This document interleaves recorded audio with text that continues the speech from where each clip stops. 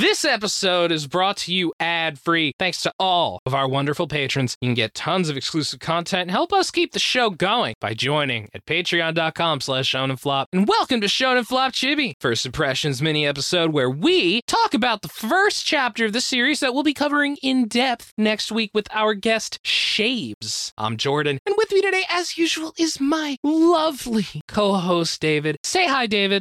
Hi, David.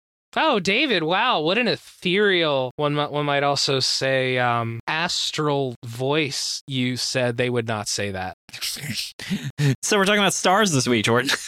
Well, we're talking about ST&RS. It is ST&RS. I know it's supposed to be stars, but fuck you. I like how nothing establishes it, but just by bullshit Japanese pronunciation of words, you know that's what it's supposed to be. But you know it's supposed to be stars. It's just, that's so stupid. Yeah, I'm kind of tempted. Should we just make the cover art Resident Evil? But I also really like the idea of having it be the Team 7 picture and the principal is Kakashi. Or like Kesha or something. Yeah, we can figure it out. Oh, man. But I guess we're getting a little higher, so why don't we tell the audience a little bit about this series? So this was drawn by Miyakawa Asaru and written by Takeuchi Ryosuke. Ooh, another artist-writer combo. I can see it this time. This ran from July 4th. Ooh, David, America's Day. This ran from July 4th, 2011 to April 16th, 2012 for 38 chapters over 5 volumes. Oh, yeah, this is going to be a thick one. Oh, God. I have to get better at planning this time. I can't do it all in one night. You have an extra half a week, though. My time management's bad. Understandable.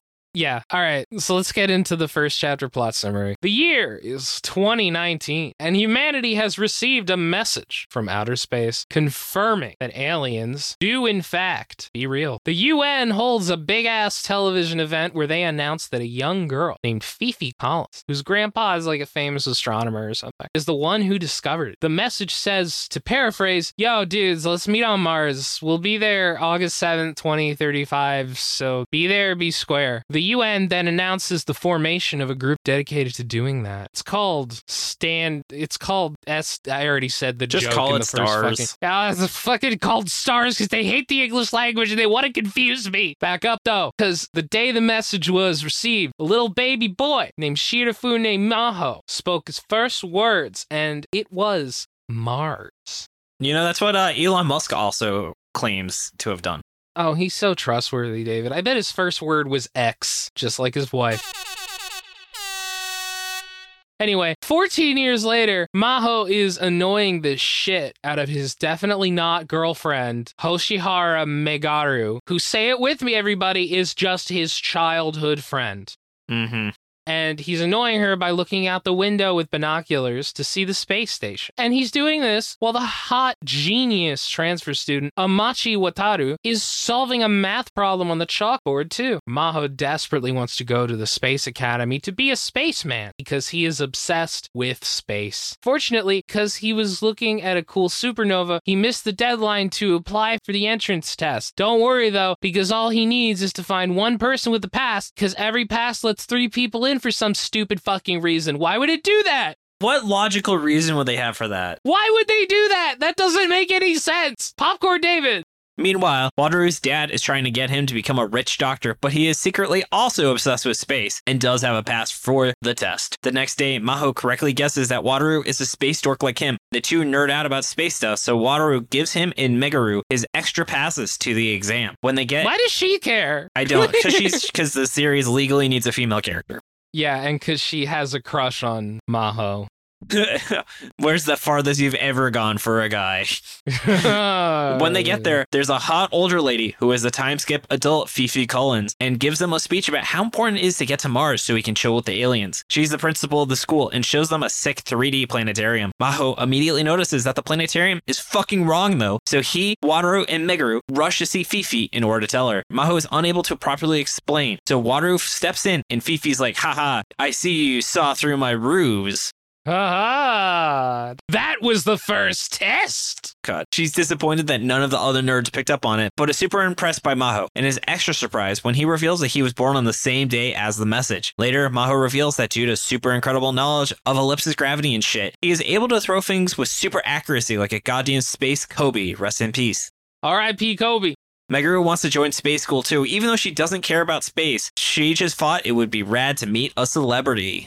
God, what a chapter. This is definitely one of the most chapters of all time. This is absolutely a chapter. So much fucking text. So much text.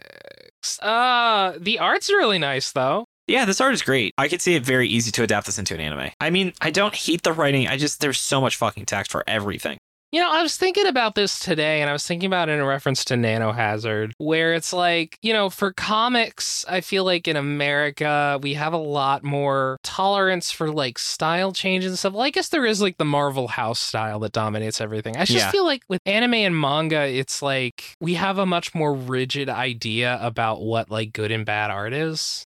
The good, the bad, and the Fujimoto. I don't know, like, the more I think about it, like, the idea of, like, you know, Marvel house style, DC house style, like, comics in America. Okay, well, I don't know. I have no idea what you're talking about. Yeah, well, maybe a listener will get what I'm talking about. Maybe not. Maybe I'm just speaking total gibberish that only means well to me. Basically, I was saying, like, it's weird how manga do be looking the same. Oh, yeah, this is very generic looking. Yeah, but then I thought about it and I was like, man, American comics often also do be looking the same. Yeah. But this is, as David said, a very generic art style. It's well done, but it's pretty generic. Yeah, I'm trying to think what else. This is a hard one to talk about because it's like, it just was so dense, but not a lot happened. I mean, big thing is this literally seems to be the same character. Well, it's kind of similar to Naruto in character structure, but I do appreciate that. Fuck, what's this dude's name? What's the Sasuke guy's name? Oh, Wataru. Wataru isn't a huge asshole, which is really nice. Also, David, we may have another contender for wholesome anime dad. You're right. That's a great point. I love the detail when he finds out he's obsessed with space. He throws him up in the air.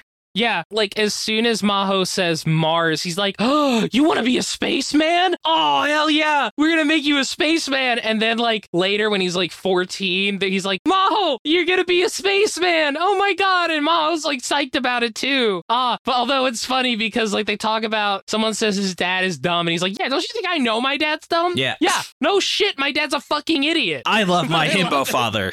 I love my dumbass sweet father. I love that detail.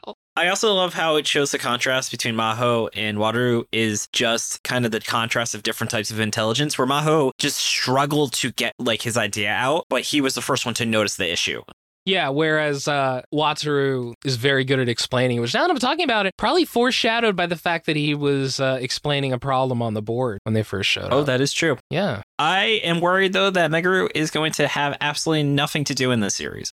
What would give you that idea, David? Because she's a woman in a shonen manga. Oh, well, how could you say that with her extreme amount of personality that she displays in this chapter? What do you mean? What? She might like him, she might not. The listeners are going to have to read to find out. She even wants to protect him and gets starstruck by a celebrity. And David, she even talks about how she might not be good at anything at the fucking Space Academy. Right. Because they said she doesn't seem to give a shit. It is kind of like, why are you there? Are you going to do? So stupid. Although I think her idea is, yeah, may as well. So it's like, okay. Yeah, like, why didn't they have her be the one to know about the 3-person rule? Why didn't she have one thing to know about? Yeah. I also think it's interesting how Wataru's father is super dead set on him becoming a doctor to the point where Wataru has to lie to him in order to get out of the house. I think that's pretty interesting, actually. I think that's kind of a cool little detail about Wataru. I agree. His mom is sick, so maybe that's why they're forcing him to be a doctor. Oh, I missed that. Yeah, he's like, yeah, we're going to move when your mother's feeling better or something. Oh. I also think this series, I'm worried it's going to be eaten. Its lunch was eaten by Space Brothers, which is like a hard science fiction, a hard sci-fi about people going to become astronauts. Yeah. If the series sucks, that's obviously going to be my recommendation because that series is super good. This series reminds me a little bit of Contact, which is also the, spoilers for Power Word. David, I don't know about you. I think Contact's a really shitty movie. I haven't seen it. Well, I think it's a really shitty movie. People love it. It was written by Carl Sagan. Really? Well, it was based on a book written by Carl Sagan. Yeah, well, okay. Well. Oh, goodness gracious. So, Jordan, would you read in our 10 chapters of this? Sure. I would not. I don't have time for this shit. Yeah. And then, Jordan, though, what do you think will happen next? I think the story turns into a battle manga when the aliens are evil. I mean, it's in Shonen Jump. There was Dr. Stone. Yeah, but Dr. Stone had, like, conflict in it, you know? Like, life and death were stakes. Yeah, that's true. I think Maho uses his incredible sense of space directions to reposition the rocket when it's going to Mars. Oh my. And I think Maho ceases to be a living human by the end. And I worded that very specifically because I think he's going to like ascend to something or die. I think that those are like the two things it's going to be. He's either alive or dead at the end of the series, Jordan says. He's either dead or in like some state where he's no longer a human being. I just don't think he will be a living human being by the end. That's fair. And then for my guesses, I think they talked about how there was like a child of destiny. I think it's not Maho. I think it's too blatantly set up. He is not the Destiny's Child. Sorry, Beyonce. Maybe it's Megaru. Yeah, actually. That would give her something. That would give her fucking something to do.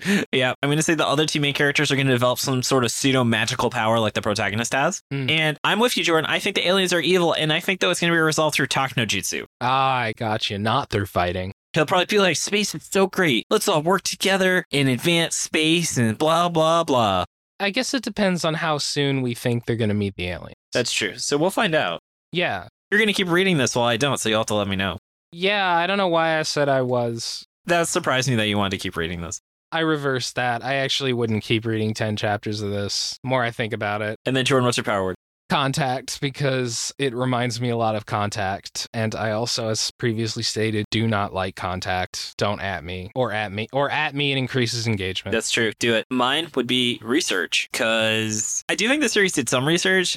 Oh, yeah. I am looking forward to hopefully the science being right. Like they talked about UTC, which is what the standard notation. They mistranslated what UTC stands for, but I don't blame the manga author for that. Yeah. So yeah, I do hope the series continues to get attention to detail that we saw in the first chapter. And then Jordan, it's time for the Q&A. Are you ready? Mm-hmm. Big thank you to everyone who posts their Q&A in the Show No Flop Discord. We give priority to people who haven't asked a question before, haven't had a question answered in a long time, or patrons. Starting off with T. Wolfwood. What is the best pie and ice cream pairing? And is it better than cake and ice cream?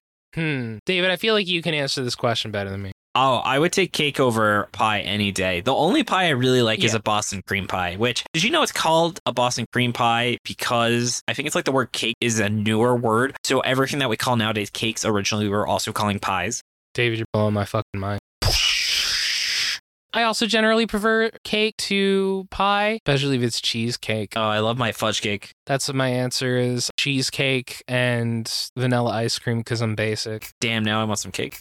David, you got cake. Oh, thanks. What are you, Rachel? Yeah, that's me.